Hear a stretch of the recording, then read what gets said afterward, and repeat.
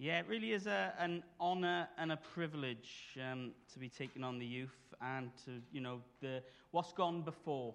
I know I'm very aware I'm building on foundations that have already been set. So it's an exciting new season.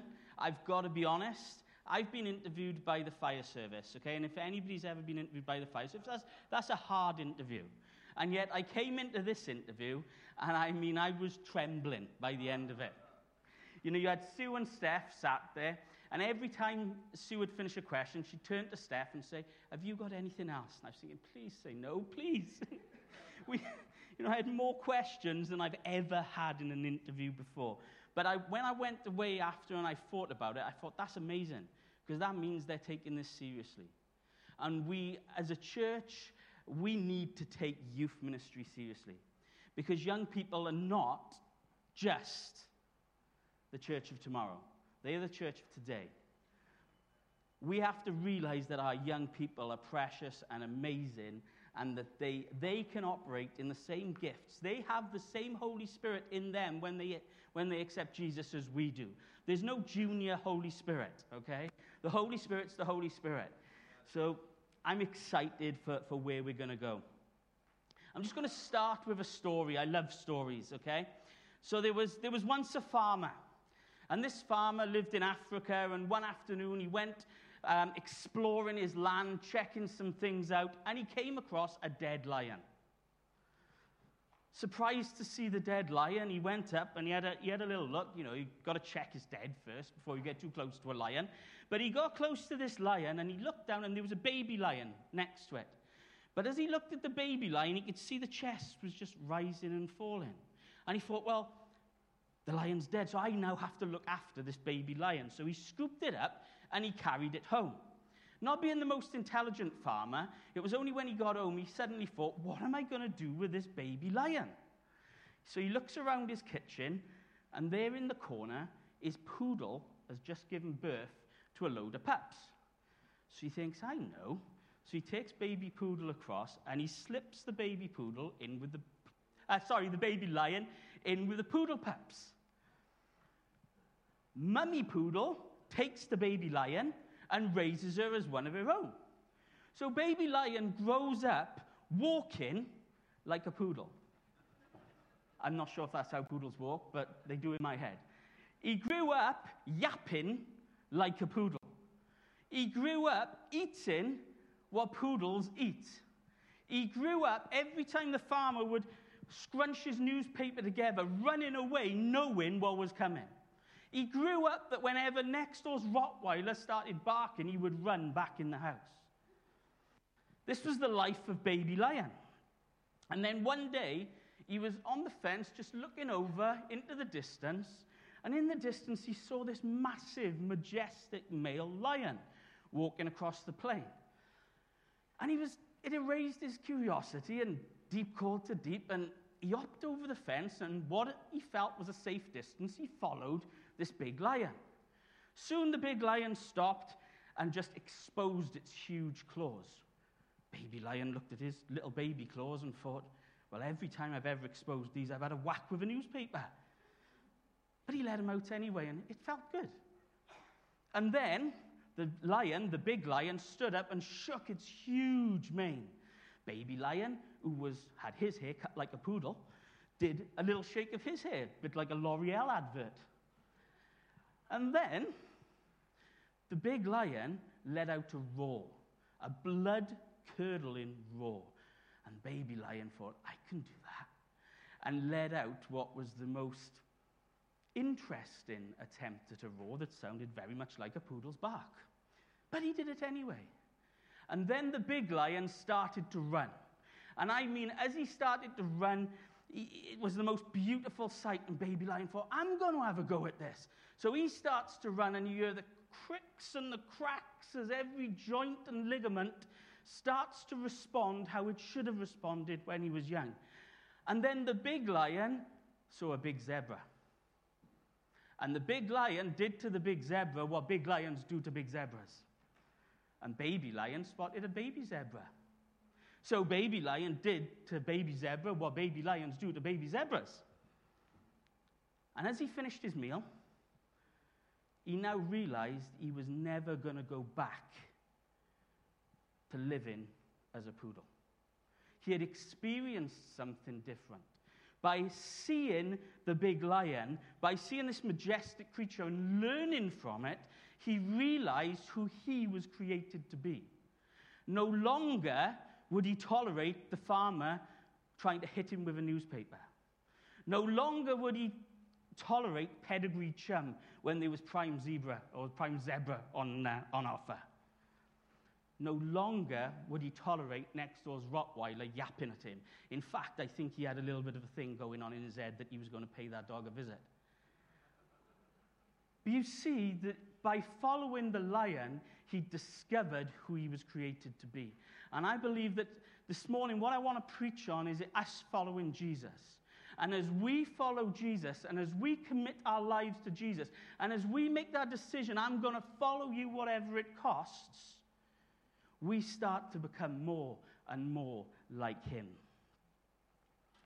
Okay, my scripture today is Ephesians 6, verse 13 to 18. Here we go. Therefore, I bet you've all heard the scripture. Therefore, put on every piece of God's armor, so you will be able to resist the enemy in the time of evil. Then after the battle, you will be standing firm. Stand your ground, putting on the belt of truth and the body armor of God's righteousness. For shoes, put on the peace that comes from the good news, so that you will be fully prepared. In addition to all of these, hold up the shield of faith to stop the fiery arrows of the devil. Put on salvation as your helmet, and take the sword of the Spirit, which is the word of God. Pray in the Spirit at all times and on every occasion. Stay alert and be persistent in your prayers to all believers. If you've been in church for a long while, or you've ever been to Sunday school, you'll probably have heard of this scripture. In fact, it was one of the first ones I ever heard when I became a Christian. And I remember a very well-meaning lady in the church taking me aside as a 22-year-old new believer and saying to me, every morning when you get up, I want you to dress in the armor of God. Just read that scripture, stand in front of your mirror, and dress in the armor of God. I thought, well, this is what Christians do. Fantastic. So every morning I'd get up, I'd read the scripture, I'd put my belt on, I'd put my breastplate of righteousness on, I'd have my helmet, I'd have my shield. I'd go out into the day thinking I was unstoppable. Something had happened, and I would think, why did I even bother doing that? I thought, man, that didn't work. I thought I was protected now for the rest of the day. But you see, I had an academic understanding of what I needed a Holy Spirit revelation on. It's not just a knowledge of the Scripture, it's a revelation of the Scripture. And this morning, I'm praying that we get a Holy Spirit revelation on this passage of Scripture. The passage before says this: put on all of God's armor so that you will be able to stand firm against all strategies of the devil. For we are not fighting against flesh and blood enemies, but against evil rulers and authorities of the unseen world, against mighty powers in this dark world, and against evil spirits in the heavenly places. Do you know, it can be really, really hard to fight in the spiritual while we're experiencing in the physical. Do you know, a lot of the problems that we fight back in the physical are actually a spiritual battle. So we end up getting worn out and shattered and run down and even questioning God because we're fighting. Somebody does something to us. I don't know about you, but my first reaction is, right, what's that all about then? Come on, let's sort this out.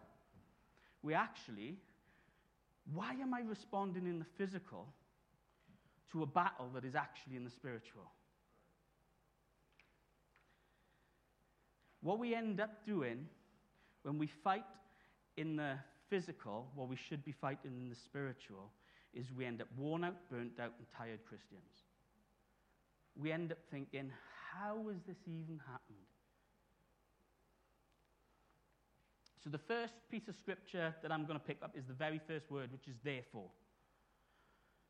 Every word in scripture has meaning, and this one illuminates the passage that we're about to look at. Because we can't just lift this scripture out of context, because what we end up doing is creating false doctrines. So when it says therefore, it's actually a response to everything that's come before in this passage. So therefore here, this scripture is talking about the fact that Ephesians hits on a wide range of moral and ethical behaviors. And it talks about ensuring believers are living up to their heavenly calling. This is giving practical advice now. Paul said, this is the stuff, and now I'm going to show you using a picture so you can understand what I'm saying to you. So therefore, because you're sons and daughters of God, and through relationship and revelation of this, you will desire to walk a holy life, and this is how you do it. That's what Paul's saying here. Because I don't know about you, but we've got to realize that salvation isn't now one moment in our life when we say, Jesus, come into my life. Yes, you are saved at that point. A real heartfelt position. But then there's that point when you die. Okay, sorry to be morbid this morning, but everybody at some point, unless Jesus comes back, is going to die. At that point, you are saved. You're off to heaven. So you're saved here. You're saved here. But there's however many minutes, hours, days, or years in between that we are being saved, that we are working out our salvation. The Bible calls it sanctification. It says that we are to work out our salvation with fear and trembling. Now, when I first got saved, I thought that meant that every time I made a mistake, God was going to zap me with a lightning bolt. And I make a lot of mistakes, so it was quite a scary thought. But as I've got a bit older, I've realized that what that scripture is saying is that to work out our salvation with fear and trembling is to live our lives holding the Bible first, holding Jesus first, and looking towards the cross, seeing what he's done, and allowing that to impact how this season of our life, from the moment we're saved till the moment we will be saved, how it impacts and just changes us and changes our life. It is here we receive and apply the Word of God. And this is how we truly fight in the spiritual. So the next piece of scripture says to put on every piece of God's armor so you will be able to resist the enemy in the time of evil. Well, I love the fact there that it says it's God's armor. It's not my armor. It's not my armor. Everything we need to live the life that he has called us to, he provides. He must be our only source of provision. The armor is God's. We go to God. It is about relationship with Jesus. It says there will be a time of evil. There's going to be attacks. We've all experienced them. If you've been a Christian longer than 30 seconds, you will know that there is an attack against you. Health, finances, spiritual, mental, physical, temptations. These are all attacks that come against us. 1 Peter 5 verse 8 says that our enemy, the devil, prowls around like a roaring lion. You know, I used to think, a lot of talk about lions this morning, but I used to think that a lion would see a zebra and roar at it to scare it and then go get it. But what a silly thing to do, because if that lion roared, that zebra's going to be clever and run away. Lions actually roar to scare other predators off their territory. The enemy, it says, is like a roaring lion. He roars over areas of our life to try to stop us from dealing with them. There may be an area of our life that we know we really don't want to deal with. You know those things that we keep in the cupboard that we try to hide from God? The things we think, the things we do that we think, God, I'm just going to keep that cupboard closed with my foot because I don't want to deal with that. And then one day you think, you know what, I really need to deal with that. So you go close to it, and that's when the enemy roars. And he roars over you, says, oh, I'm not touching that. I'll leave that where it is. It's too painful. But you see, the enemy is only like a lion. He isn't a lion. There is only one lion in our lives, the Lion of Judah. And his roar is far louder over our lives and far louder at the enemy than we could possibly hope or imagine. So we need to pull closer to him, to learn from him, and to be willing to address those areas. You know, I had an abscess in my 2-4 week this week, and I can't tell you. If you've had an abscess under your tooth, you know how painful it is. And then I went to the dentist, and he said, look, you've got two options. You can keep taking the the tablets, and hopefully it'll clear it up, or I can dig it out and cut it open, expose everything, get all the blood and pus out, and we can deal with it from there. And I was so tempted to just say, I'll take the tablets. But I realized if I wanted that to get better, I had to expose the issue. And in our lives, we have to expose issues to Jesus if we want them to get better.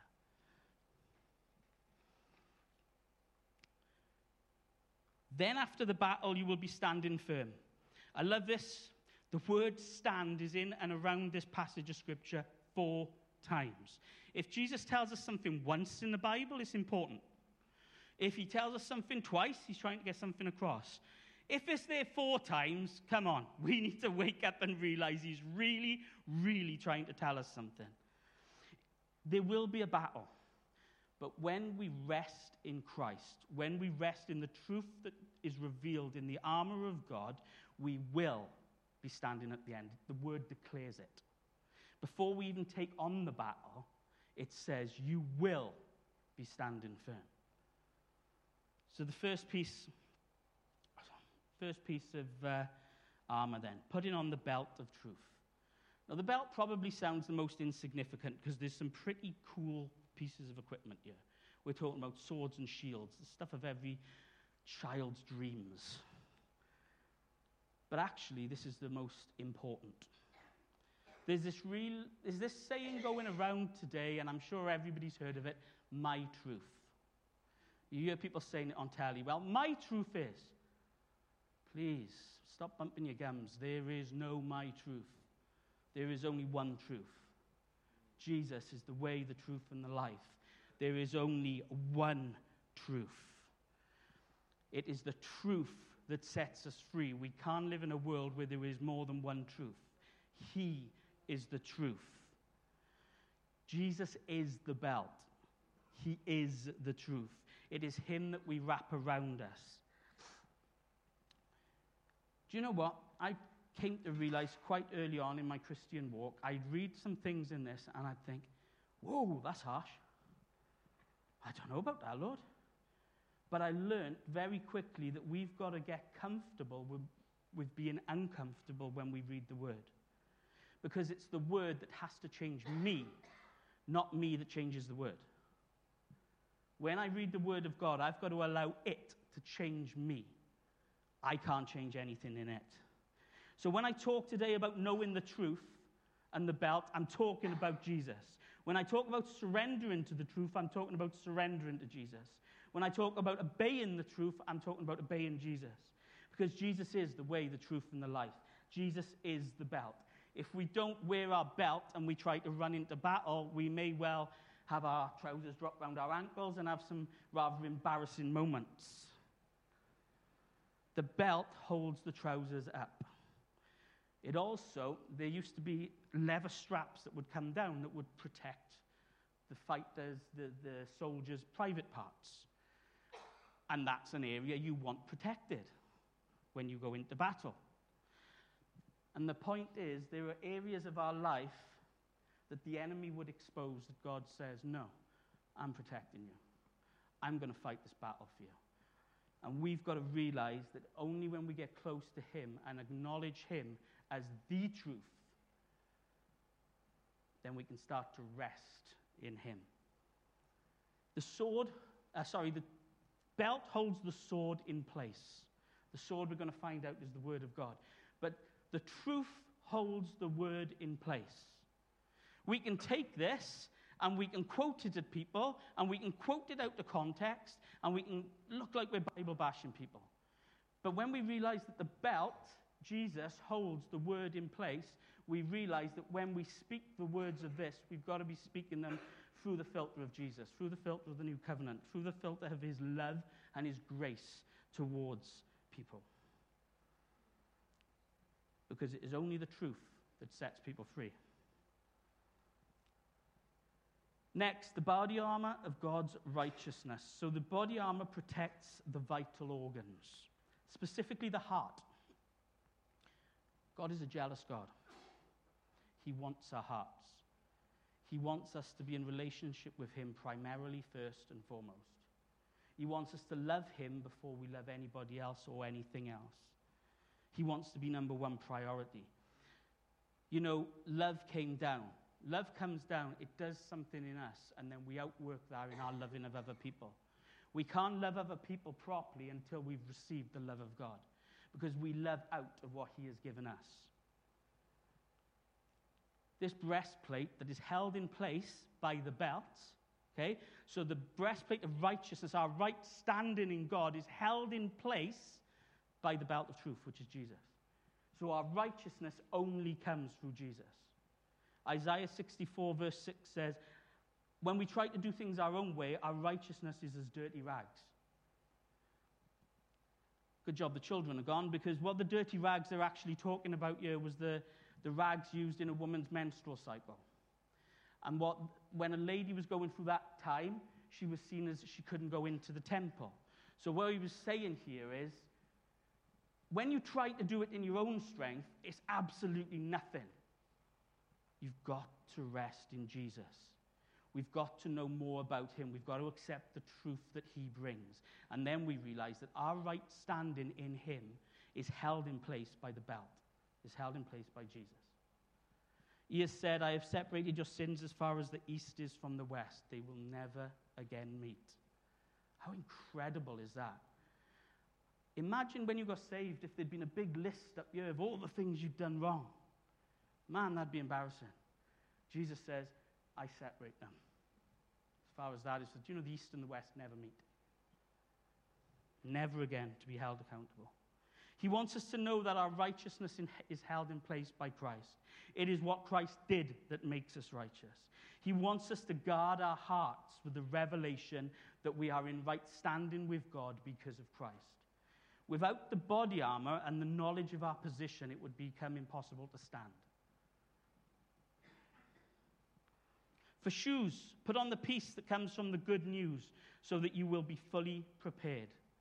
This piece of scripture is where we need to grasp why the word stand is there 4 times. Because the shoes we're talking about are not like the shoes today. You know, I'm slipping everywhere up here. There's no grips on the bottom of these. But if you look at a pair of football boots, they are designed with studs on so that when players are running fast or they need to hold or they need to twist, they can do it immediately. And that's what the shoes that the Roman soldiers were more like. They had cleats on the bottom so that when a Roman soldier was in battle, if he was fighting forward or he was defending off, he could dig his feet down deep and he could hold his position. And that's what the scripture is saying, that we need to dig down deep and hold our position and stand in the good news. The good news. The news that we are saved and born again when we put our trust in Jesus. The fact that our sins are from the east as from the west. The fact that Jesus is always there, wrapped around us, that he holds our righteousness in position. That way we don't get swept around by any other doctrine. It starts and ends with the good news. So the belt of the truth is Jesus, holds in place our breastplates, which allows us to stand. In addition to all of these, hold up the shield of faith to stop the fiery arrows of the devil. So the Roman shields had 3 primary uses. These Roman shields, I'm sure you've all seen them, look a bit like doors. Big, massive wooden doors with red leather on the outside and a brass butt in the middle. These shields were used for butting forward.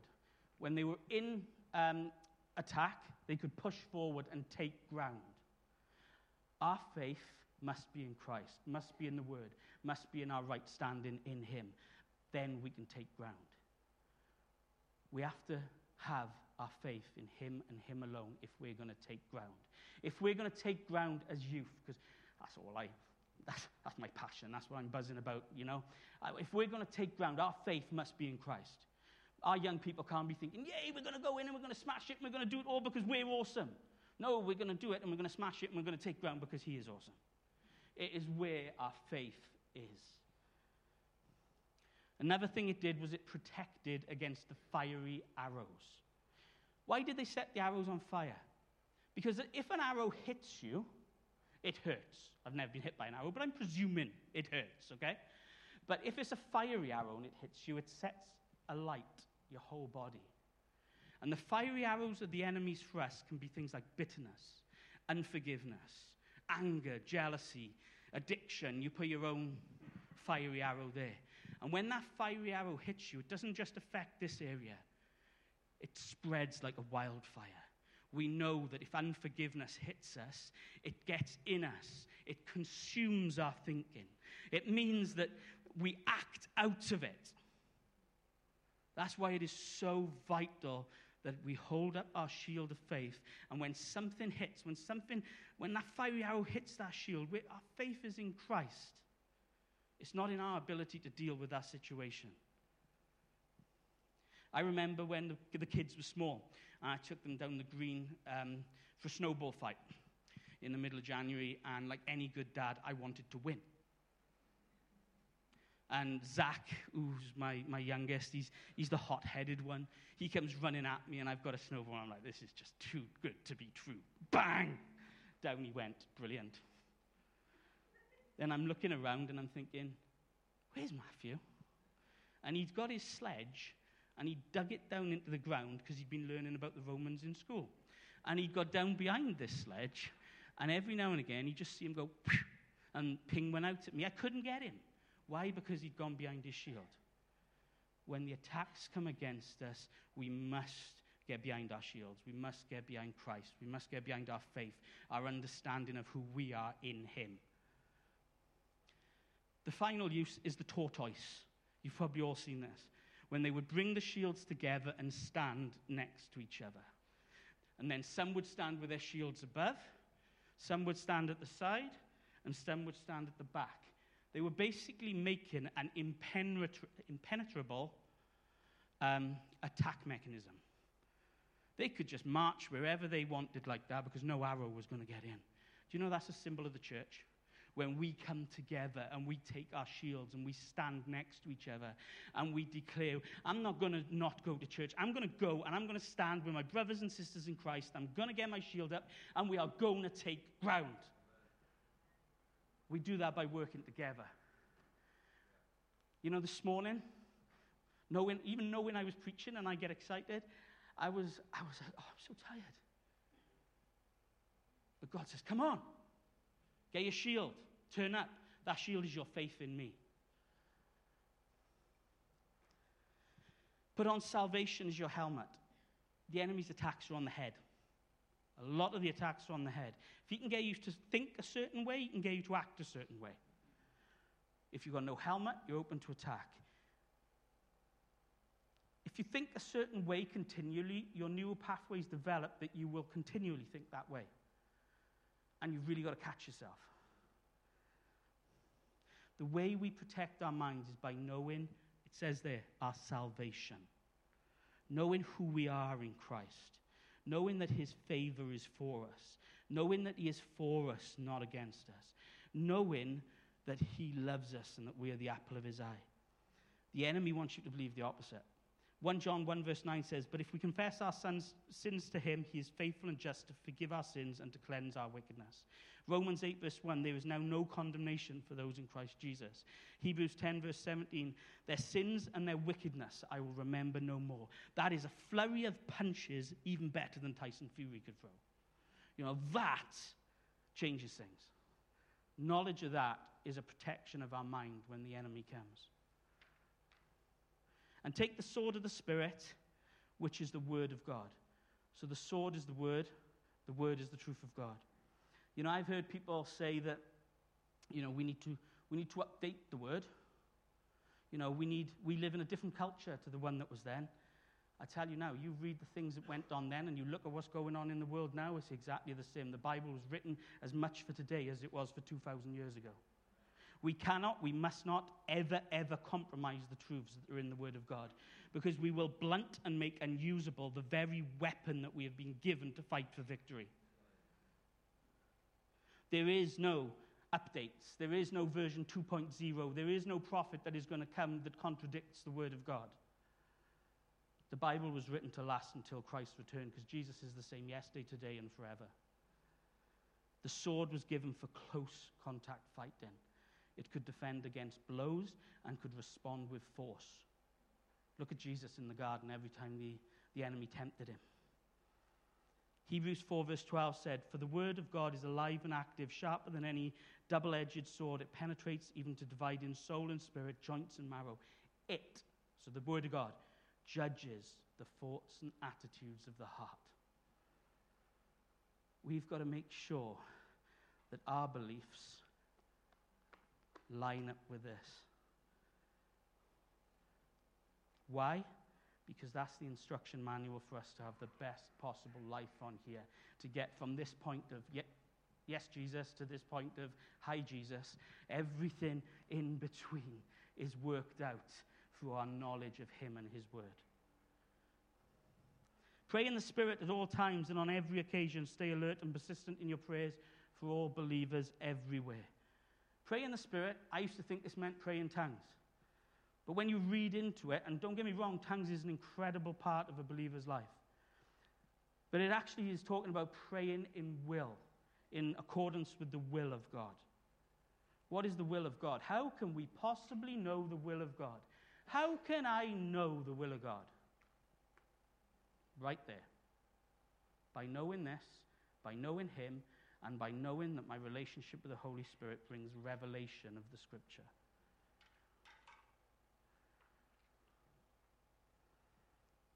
We used to sing a song, and the words in it were, "Break my heart for what breaks yours."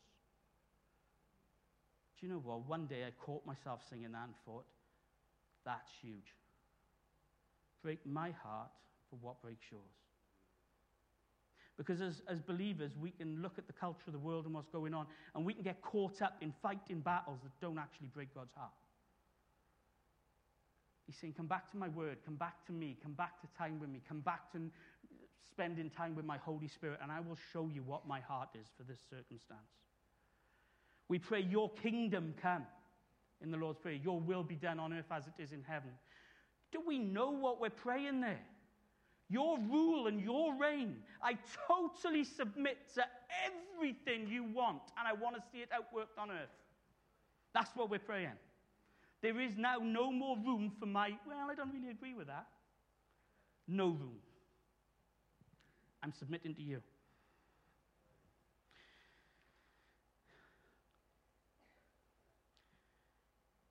The whole message this morning has been about one person. Every single piece of this armor, God's armor that we clothe ourselves in, is about one person, Jesus.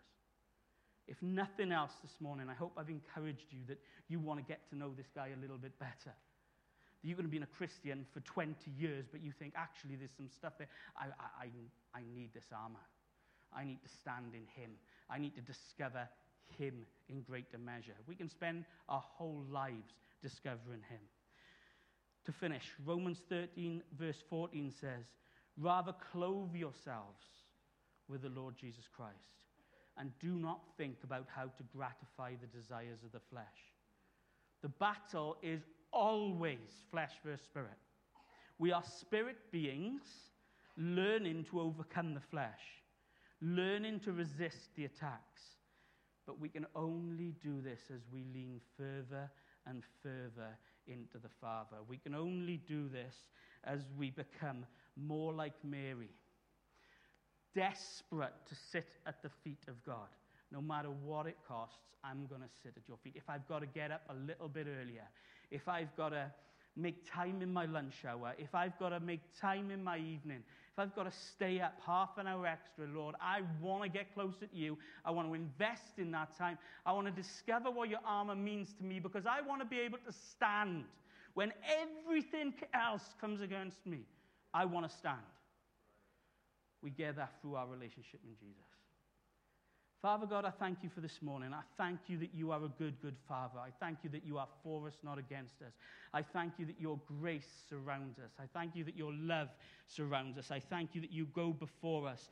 Father God, I pray that if nothing else this morning, we would walk out of here with a developed passion for you, with a renewed desire to get to know more about you, with a desire to learn how you see us, so that we can live in this world as an ambassador of Christ. In Jesus' name, amen.